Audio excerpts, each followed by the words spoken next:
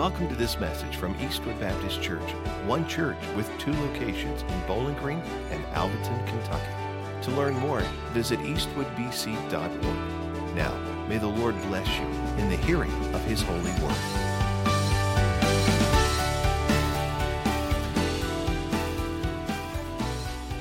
If you would, grab your copy of God's Word. Go with me to Colossians chapter 3. Colossians chapter 3. We're going to finish up this just short series. Listen, we could have said so much more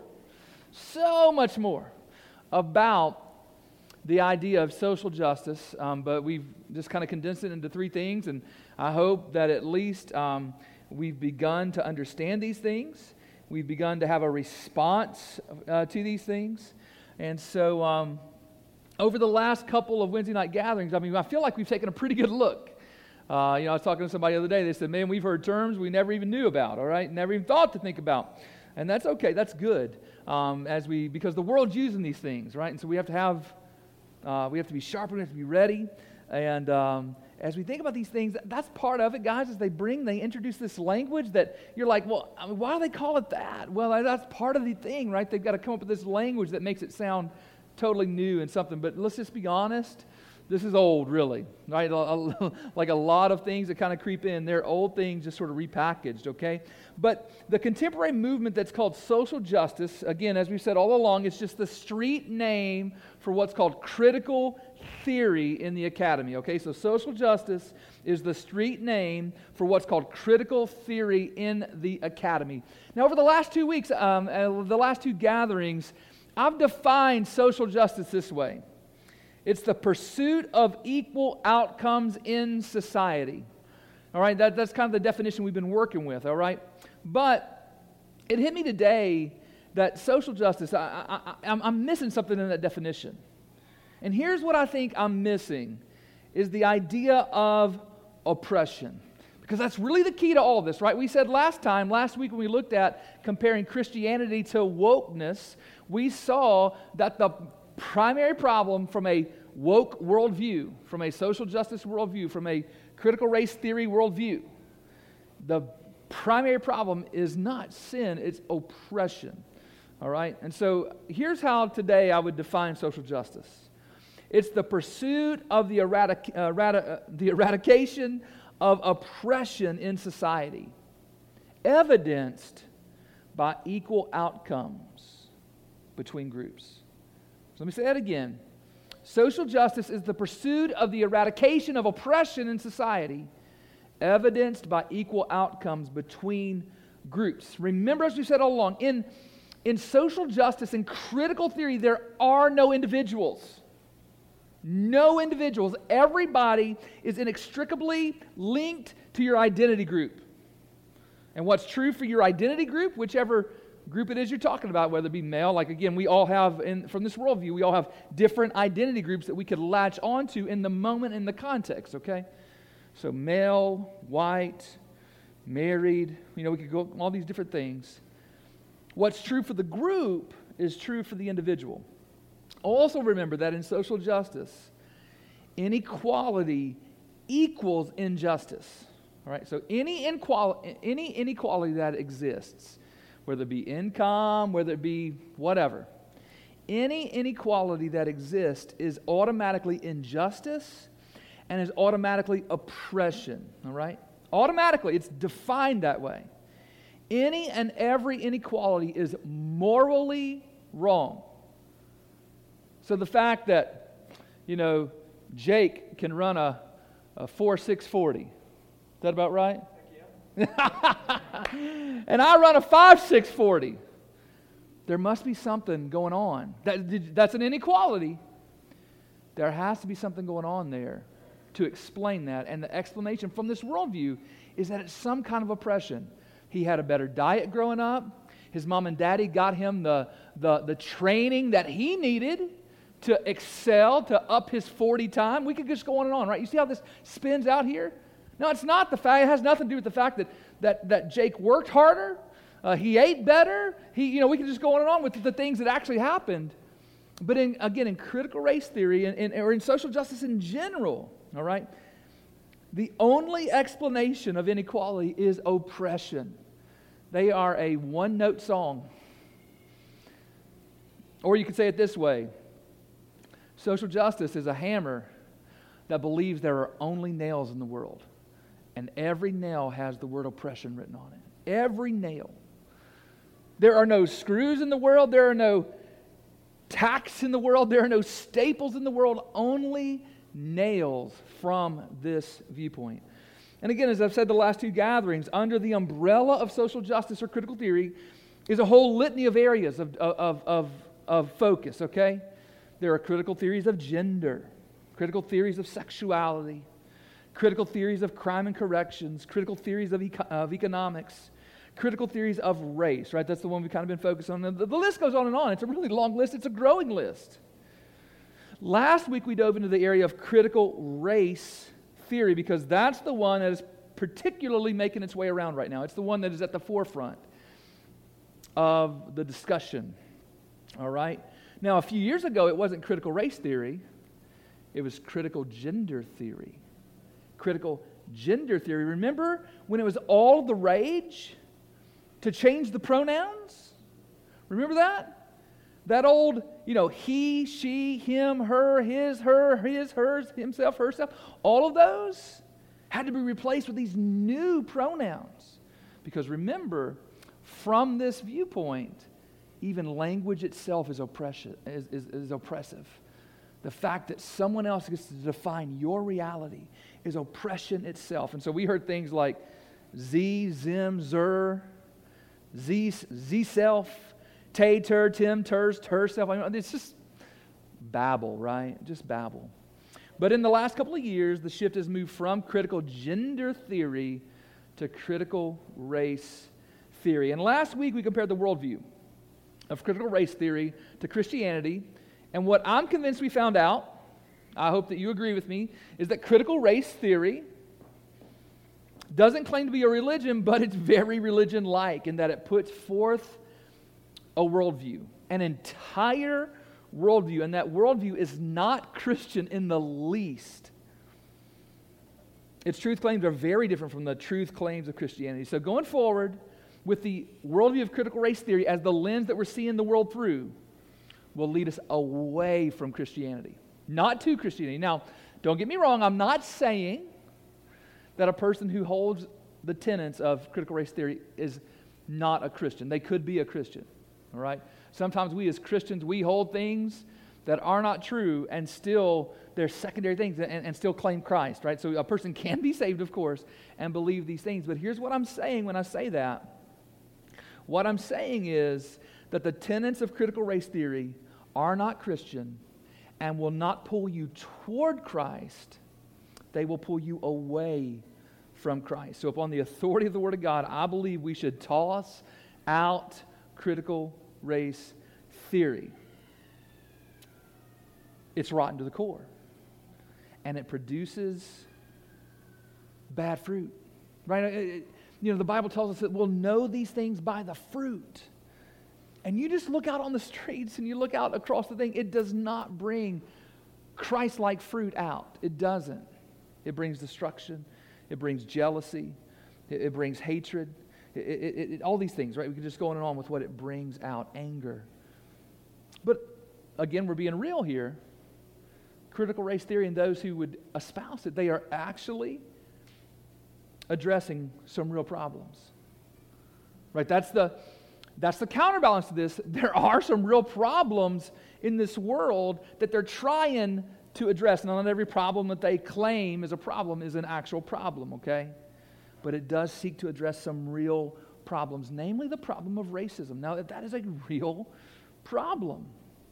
And those problems need to be addressed, all right? But we don't want to adopt a critical way forward. We want to adopt a biblical way forward, okay? So tonight, I need to go back here and get the little clicker thingy. So tonight, guys, we're going to look at answering this question. What is the biblical way forward, it should say? What is the biblical way forward dealing with current and past issues of race and racism? In other words, what is the Bible's counter argument to critical race theory? What are the things that you and I should believe? What are the things that you and I should uphold? And so as I've thought about this, I've written down 10. I could have written more. I probably could have written less. But 10 is where I landed. It felt like a good number, all right? And so here we go, okay? Here's the thing, all right? 10 things that Christians should do. Now, we can't be accountable for the world. Cannot be accountable for what the world does. But as for me and my house, as for me and my church house, as for me and my family and my church family, we will strive to do these 10 things. Now, we're not going to do these 10 things perfectly. None of us will do these 10 things perfectly. But that's what we're going to strive for, and that's what we're going to uphold as the standard, okay? The first one is this. We will cling to the authority of the Bible for the lens through which we see the world and reject any and every human philosophy that contradicts the viewpoint found in Scripture. This is the key. This is the foundation, guys. The Bible is our authority, right? As we come to this, is it going to be sociologists and philosophers? Or is it going to be the Bible? Is it going to be the apostles and the prophets? 2 Timothy 3:16 and 17 is a verse that you probably have memorized.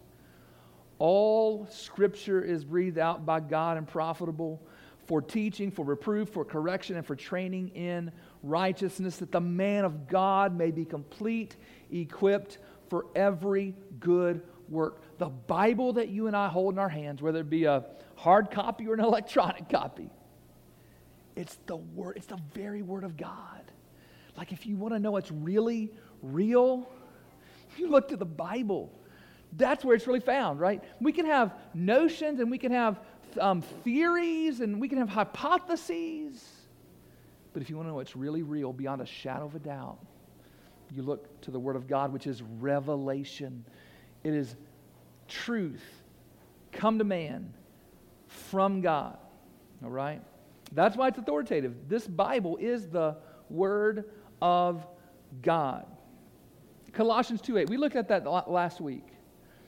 Remember what it said in Colossians 2:8? It said, "See to it that no one takes you captive by philosophy and empty deceit, according to human tradition, according to the elemental spirits of the world, and not according to Christ." You see, there are a lot of man-made philosophies out there. A lot of traditions that we receive. Even you, think about some of the traditions that you were brought up in that you had to throw off because you got into the Word of God and you said, well, that wasn't true. I mean, I've got a big list of those things. I didn't grow up in a Christian home. Maybe you did. And you didn't have to throw off as much as I had to throw off. But I had to throw off a lot of worldly wisdom, human tradition, vain philosophy, empty deceit.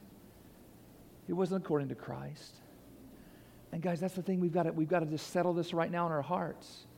Are we going to be people of the book? Or are we not? Are we going to be people of the book or are we not?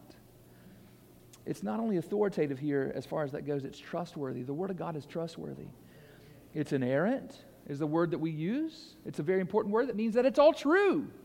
Not part of it is true and part of it is false. It is all true. It's also infallible. Now here's what infallible means. Infallible means that the Word of God will forever be true. There's never going to be something that's going to come along and knock it off of its pedestal. It will forever be true. It doesn't matter what year it is, 2020, I don't know, 3020, I don't know. Who knows how long the Lord's going to tarry here, right? As far as that goes. But it will always be the top dog. Scripture will always be the top dog. It will always stand as the authority that we have. It's also, and this really comes down to a lot of it, guys, is that it's sufficient. The Word of God is sufficient. The Bible's enough. The Bible really is all that we need to equip us for life and faith and service. Listen, I'm thankful for sociologists. I was trained as one. That was my undergrad. You know, a lot of helpful things can come out of that. All right? But if there was never another sociologist on planet Earth, and all we had was the Word of God, we would have enough, right? Philosophers as well, right? I love, philosophy, that's cool. I love a lot of those things. It's interesting. But again, if we have the Word of God, we have what we need. We have enough, all right? So we're going to cling to the authority of the Bible for the lens through which we see the world. And we're going to reject any and every human philosophy that contradicts that viewpoint that's found in Scripture. So that's the first thing we've got to do. We've got to settle that. Second, I want to say this. Secondly, we're going to declare that every single person is made in the image of God and is therefore inherently worthy of full dignity and of infinite value. Every single person, regardless of skin color, regardless of nationality, ethnicity. We could go on and on with all these different things, all these different intersections that we could bring in. I was just up in Owensboro yesterday, and our waiter had the longest, craziest fingernails that I'd ever seen. Really long. They were like that long, and they were black and white, and kind of matched the outfit. And he was a really nice guy. Yeah, it was a he. And you know what? We didn't engage in much of a conversation past, ordering, and somebody actually did get to kind of share the gospel a bit just through a tract and things like that. We didn't get into his details. We had our assumptions. But here's what I know. That man was made in the image of God. And not only did he perhaps have some sexual issues, he was a black man as well, right? He was made in the image of God, just like you and I are. He's inherently worthy of full dignity and of infinite value. He is of infinite value, guys, and that's every single person. Listen, racism is opposite of that, right? Some people are lesser than others. Some are more whatever than others. Now, here's the deal. That's not Christianity. Anywhere racism and Christianity are in the same breath, they're opposite, right? They absolutely are. Christianity opposes racism. Now, here's the truth.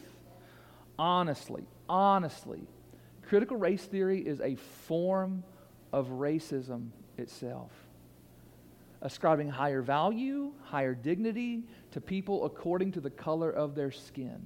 It's just a different skin color, right? It's just a different skin color that they're ascribing the value to. It's taking the system of racism and flipping it on its head. It's what some would call reverse racism. It's just flipping it over. Martin Luther King Jr., he said, I have a dream. I kind of mentioned this last week, but I wanted to actually quote it this week. He said, I have a dream that my 4 little children will one day live in a nation where they will not be judged by the color of their skin, but by the content of their character. And here's what I tell you. Critical race theory judges people by the color of their skin. Plain and simple. It is anti-MLK, but more importantly, it's anti-Bible in that regard. So we've got to maintain this. We will not be moved off of that. Every single person is that right there. But third, we want to say this. We'll maintain that the primary problem in our world is sin. And that every person is a sinner in need of Jesus, the Savior. Every single person, guys. When you go back to the book of Genesis, you see where the problem came in. It didn't say, oh, you oppressed and ate the tree. No, you sinned and ate of the tree, right? So sin is that problem. It's not oppression. Now, where there is oppression is only the fruit of the deeper problem of sin. So again, critical race theory, as it tries to, or just critical theory in general, as it tries to address oppression, it's only addressing the fruit. It doesn't get to the real thing, the real problem. All right? It doesn't get to the real problem. Now remember, again, CRT sees oppression merely as inequality. Again, guys, that's not biblical even. All right? Let me move on, though. Number 4. Here's what we're going to do. Here's where our focus is going to be. As biblical Christians, as a way forward, we're going to focus on the unity that we have in Christ. We're going to celebrate any secondary differences. And we're going to guard against any scheme that pits us against one another. That's what we're going to do. Right? All 3 of those are really important. All 3 of those. What you focus on makes a difference. Guys, that's why when we looked at Resolution 9 of the last 2 gatherings from the Southern Baptist Convention in 2019, and they said that basically you can sinlessly use critical race theory and intersectionality to inform your worldview, I said that is not true. That is not true because it focuses. See, here's the deal. It's like saying, yeah, I can use that dynamite to perform heart surgery. Can't do it. It's going to blow things up. That's what it was meant to do. Critical theory in general was meant to blow things up. That's its job. It will not bring things together. It will not bring people together. So we're going to focus here. Look, Colossians chapter 3, verse 11. I told you to turn to Colossians 3. Colossians 3. But I want you to focus in here with me on verse 11. Notice what it says here. Here there is not Greek and Jew, circumcised and uncircumcised, barbarian, Scythian, slave, free, but Christ is all and in all. Now, for the person who is into intersectionality right here, man, they would have a field day, right? Oh, this is all kinds of groups. We can really pit these against one another and see which one's oppressing whom and all these things, okay? But these are different identity groups. That's what he's saying here. All of these different identity groups together. And he's saying this, here in the church, here in Christianity, that stuff doesn't rise to the level that your Christianity does. Now, a barbarian, we always think of Conan, right? Barbarian, it was actually a kind of a term of derision coined by the Greeks for all who had not been trained in the Greek language and culture. They basically thought that when someone spoke another language, it kind of sounded like bar, like they're just over there saying all these silly words, bar. So they started calling them barbarians. Okay. Now the Scythians, they were an ancient nomadic warlike people that invaded the Fertile Crescent. They're in the 7th century BC. They were noted for savagery. They were the most hated and feared of all of the so-called barbarians. So the Scythians were like, I mean, if Conan was real, he probably came from the Scythians. You know what I'm saying? He was that kind of dude, all right? And so notice what he says here. All of those things are not as important as our identity in Christ. Now, in Galatians chapter 3, we get male and female thrown in. Verse 27 and 28. For as many of you as were baptized into Christ have put on Christ, there is neither Jew nor Greek, neither slave nor free. There is no male and female, for you are all one in Christ Jesus. So, are these identity groups erased then? Well, no, they're not erased. I'm still a male, and the ladies here are still females, and so on and so forth. But these identities become at least secondary. That's what that means. We focus on our new primary identity, which is Christ. Guys, that's the most important thing. Does it matter that I'm male? Yes. But it doesn't matter most. It doesn't matter most. Because that moves to a secondary issue. And all these other things, Gentile, Jew, slave, free, male, female, they all become at least secondary. And here's the cool thing. Here's the cool thing about Christianity. We say, that's actually amazing. Let's celebrate those differences. Let's celebrate the fact that Ben has curly hair and, who has straight? Who has straight hair? I'm looking out here, right? All right. Yeah, Sherry has straight. There we go. She raised her hand. Or that, I'm not going to talk about hair anymore. I'm just going to quit right there before I get in trouble. I'll just keep my mouth shut. So we celebrate those things. I think it's amazing, guys. Listen, I've said this before, I'm so encouraged on Sunday morning when I look out and I see people who aren't like me worshiping God. That's beautiful. Right? God is glorified in that. It's beautiful. It's glorious. And we celebrate that. It's not a matter of division. It's a matter of celebration and worship. We got to celebrate it. But then third, as we say here, we've got to guard against any scheme that pits us against one another. And that's what CRT does. That's what critical theory in general does, but CRT certainly does that. It doesn't focus on the things that unifies us. It focuses on the things that divide us, that are different, and it puts those differences in the first tier and says, you can't understand me because you're a woman and I'm a man. And all of a sudden there's the division. You can't understand me because I'm white and you're black. There's the division again. Right? I mean, it's all these things that pits us against one another. Not just you can't understand me, but you're trying to oppress me. Actually, not me. I'd be the one oppressing, right? According to CRT, I'm the straight white male, you know. That's like the trinity of the Antichrist in CRT, right? Straight white male, watch out. The devil right there. Okay? Number 5. Here's number 5. Is that we will put on godly actions and attitudes that promote harmony with others, especially those not of our quote-unquote tribe. Now, when I say tribe, I just mean the folks that we run with, the folks that we hang with, the folks that we identify with. Man, as I was reading Colossians 3 is like the shotgun. Not even a shotgun.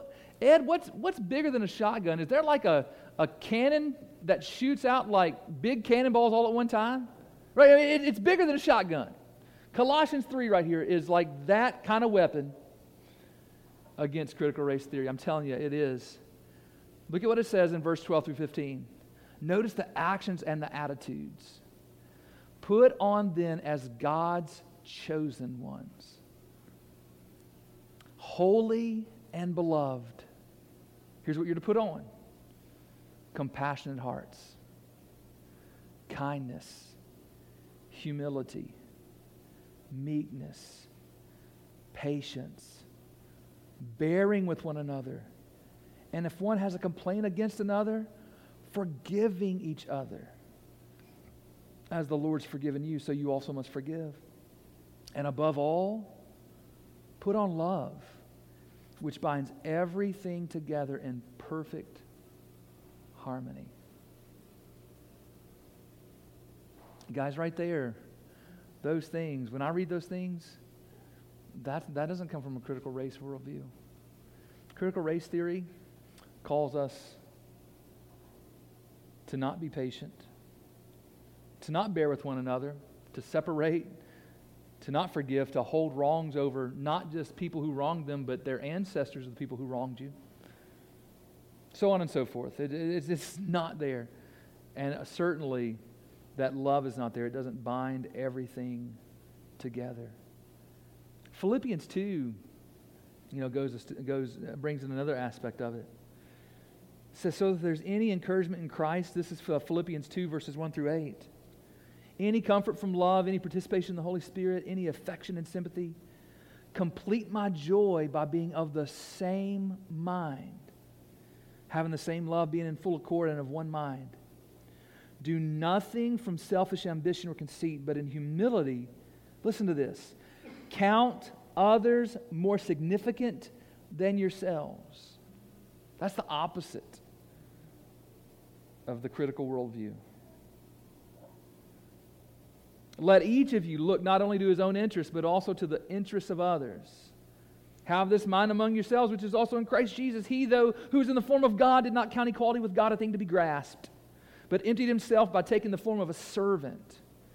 Being born in the likeness of men and being found in human form, he humbled himself by becoming obedient to the point of death, even death on a cross. Guys, these are the kinds of actions and attitudes that we read right here in Colossians 3 and in Philippians 2. And we could go to many other passages that promote harmony with others, especially those not of our tribe. And these are actions and attitudes that promote reconciliation. Because remember, there are real problems in the world. People have really hurt people. And I've really hurt people, and people have really hurt me. But these are the kind of actions and attitudes that bring about reconciliation. And that's God's desire, right? He says that we would, as it says here, back there in Colossians chapter 3, that we would bind together in perfect harmony. Not discord, not dissonance. Harmony. Six. Number 6. We will call sin what the Bible calls sin and seek to help one another to eradicate it from our lives. Guys, again, think about, as we saw last week, the things that were considered sinful, all right? That a person, through critical race theory, is sinful simply because they are white and their ancestor did something wrong, all right? Or they define racism in a new way. All right, it's not just that I think I'm better than this person over there. Now systems, all of a sudden. That's the new definition, right? Remember the news, all about that, where all of a sudden they've added to the dictionary this new definition of what racism is. And now it's systemic. It has nothing to do with whether or not you're doing something moral or immoral. It simply is, and it's simply there. And so, guys, we got to call what the Bible calls sin and to seek to help one another to eradicate from our lives. Now, remember, we also said last week that according to critical race theory, white people can be racist and are racist by definition. You can't escape that. But people of color cannot be racist according to that theory. And we see clearly in Scripture that no one is above that. Everyone has sinned and fallen short of the glory of God. And we all struggle with these things. So we're going to call what the Bible calls sin, sin. We're not going to let these new definitions. It's all a word game a lot of times, right? It's a word game. Where do we go to find what's really real? The Bible. And we define things by biblical language. 7. We'll seek biblical standards of justice and advocate for justice while standing against partiality and vengeance in every facet. Biblical standards of justice. We turn to the Word of God to understand what is right and what's wrong, and how we should treat fellow man, how we should love our neighbor as ourselves, all right? And we clearly understand that it doesn't always work out well, right? Again, there is injustice in this world. And we have to advocate as Christians. We have to advocate for justice. It's part of it. Listen to what the Word of God says. Isaiah 61 verse 8, for the Lord loves justice. Isaiah 61 verse 8. I hate robbery and wrong. So right there, God says He loves justice. So if He loves justice, what does that mean? He hates injustice. Micah 6:8, one of the favorite passages that folks often quote on this subject. God has told you, O man, what's good. And what does the Lord require of you but to do justice and to love kindness and to walk humbly with your God? But notice there, He has told you, O man, what is good. Where do you find out what's good? Where do you find out what's right and wrong? From God. It goes back to this idea I said a moment ago that we will seek biblical standards of justice. And we're going to advocate for justice. Listen, let's just be true. Let's be honest. A lot of us are guilty of sitting in silence a lot of times. Because when there are instances of injustice, it doesn't affect us. And so we have quietly sat by. And so it's important for us that we use the voice, that we do not only do justice, but we advocate for justice. But if we're going to advocate for justice, then we cannot advocate for partiality. Partiality is favoring one person over another because of some thing that they bring to the table, okay? Listen to what the Bible says. Deuteronomy 1:17 and 18. You shall not be partial in judgment. You shall hear the small and the great alike. You shall not be intimidated by anyone, for the judgment is God's, and the case that is too hard for you shall bring to me, and I will hear it. Leviticus 19:15. You shall do no injustice in court. You shall not be partial to the poor or defer to the great, but in righteousness you shall judge your neighbor. Now you're saying, well, where does partiality come into critical race theory? Well, typically it comes in the idea of intersectionality, right? The more oppressed a person is, the more intersections of oppression a person has, they're the one who gets the pride of place. They're the ones that we favor. They're the ones, if it's a court battle, doesn't matter what happened, you give it to the person, that so on and so forth, all right? Now, that's partiality. We also know that there can be partiality in other ways as well, okay? There certainly can be.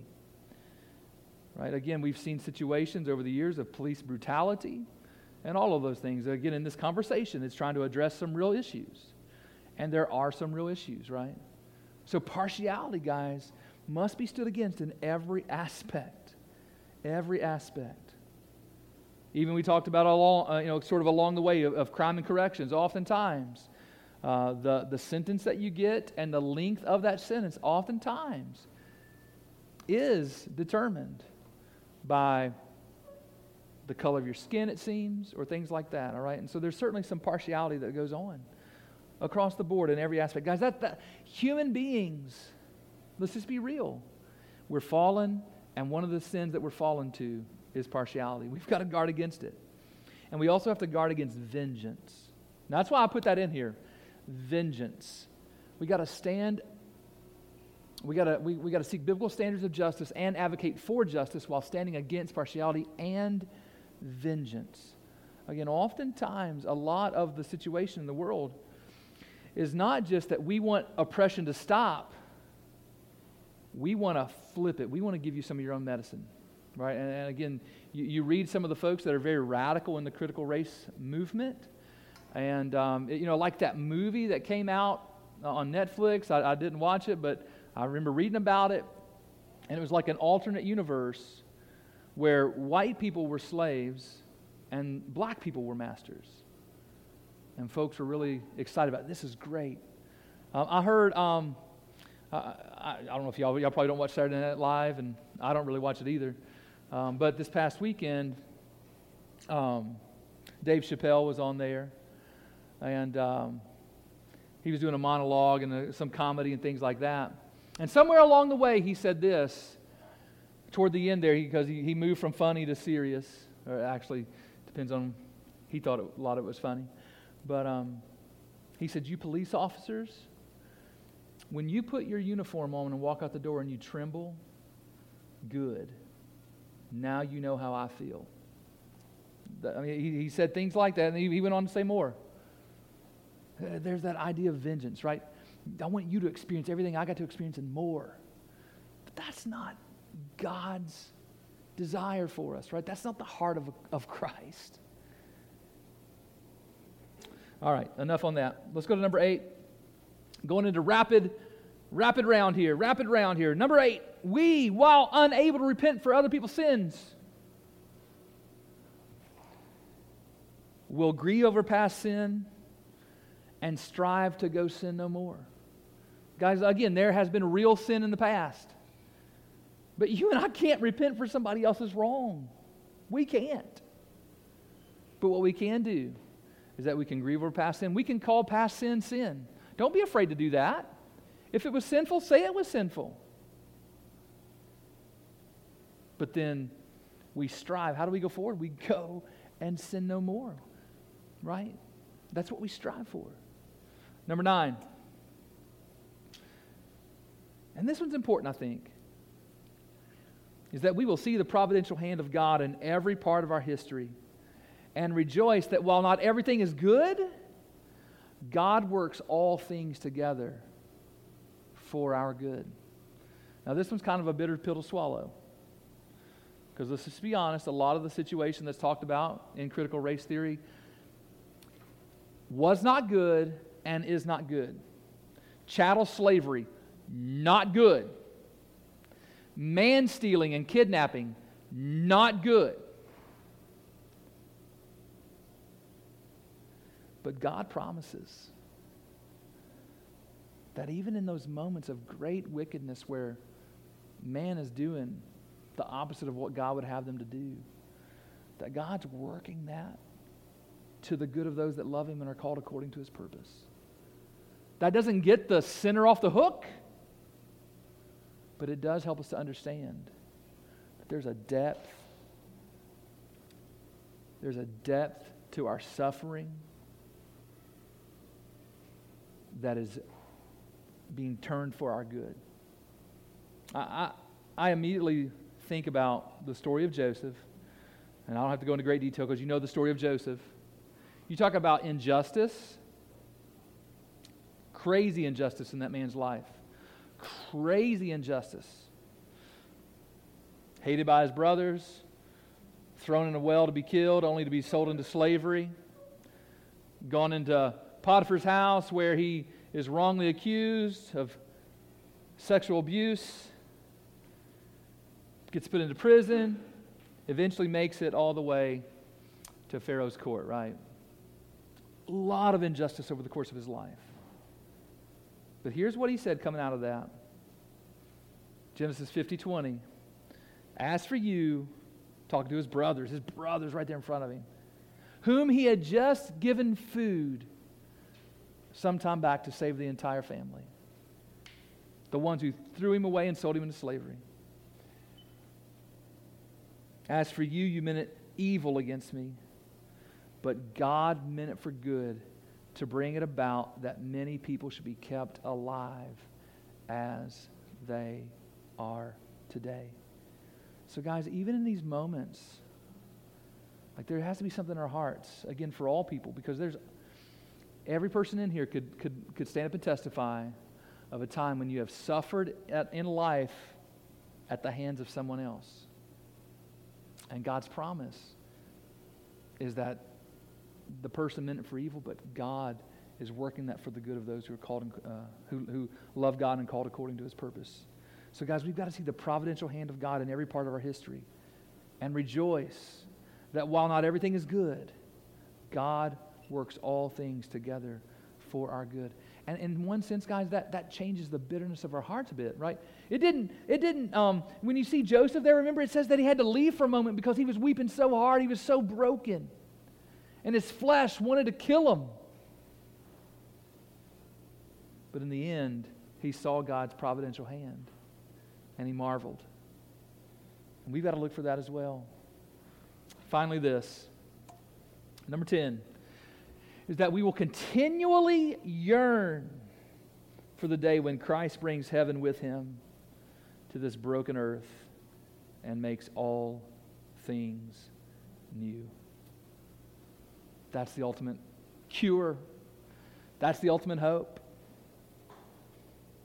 1 Corinthians 16:22. Oh Lord, come.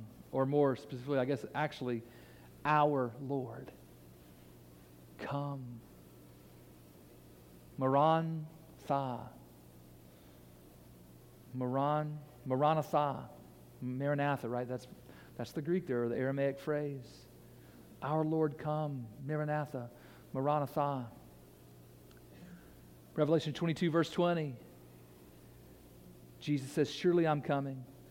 And John the Revelator says, amen. Come, Lord Jesus. There's a lot of problems on earth. And there are going to be a lot of problems until the problem solver comes back. And so, guys, as Christians, we're going to yearn. Listen, we recognize that we live in an imperfect world. And yet one day we're going to be rescued from that. And so that gives us a different hope. Our hope is not in the government. Our hope is not in some sort of theory that's going to force people to do what we want them to do, and so on and so forth. Our hope is in Jesus. So, when it comes to critical race theory, social justice, wokeness, and Christianity, some would see it as a railroad track. You've got two pieces of that track going forward parallel to one another. But I hope that you've seen through this series that it's not a train track where Christianity and wokeness run side by side. It's actually a fork in the road. It's a fork in the road. And you have to decide which road you're going to take. Because it's a divergence. It's not a convergence. It's not a parallelism. It is a divergence. You have to choose which way you're going to go. Here's my final prayer, and I think this is God's prayer. May redeemed individuals from every tribe, tongue, people, and nation come together in harmony as the body of Christ. Let me make this more real. Let's bring it right here. May the redeemed of Eastwood Baptist Church from every tribe, tongue, people, and nation come together in harmony as the body of Christ. And may we take that message to the world.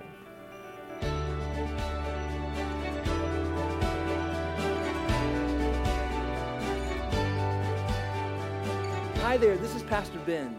I have something really important to ask you, but first, I want to say thank you for taking the time to make this digital connection with us through our podcast.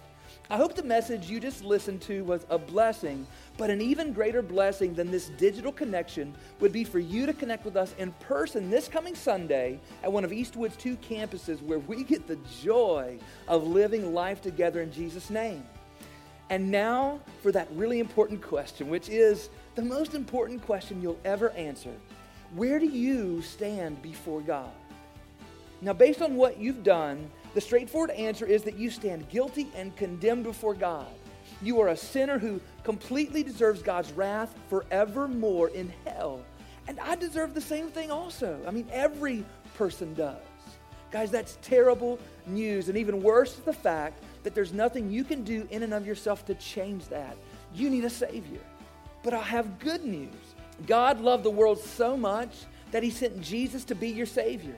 Jesus came and lived the perfect life that you cannot live, and He stood condemned on the cross, dying the death you deserve. And 3 days later, Jesus was raised from the dead to prove to everybody that He is indeed the Savior of the world. And now Jesus longs to change your standing before God by making a trade with you. He desires to take what you've earned, which is the wrath of God in hell, and to give you in return what He has earned, which is the blessing of God in heaven. When this trade happens, instead of standing guilty and condemned before God, you will stand forgiven and righteous with the promise of everlasting life. So what must you do to have your standing before God changed? First, admit to God you are a sinner. Second, hate your sins. Turn from them and ask God to forgive you.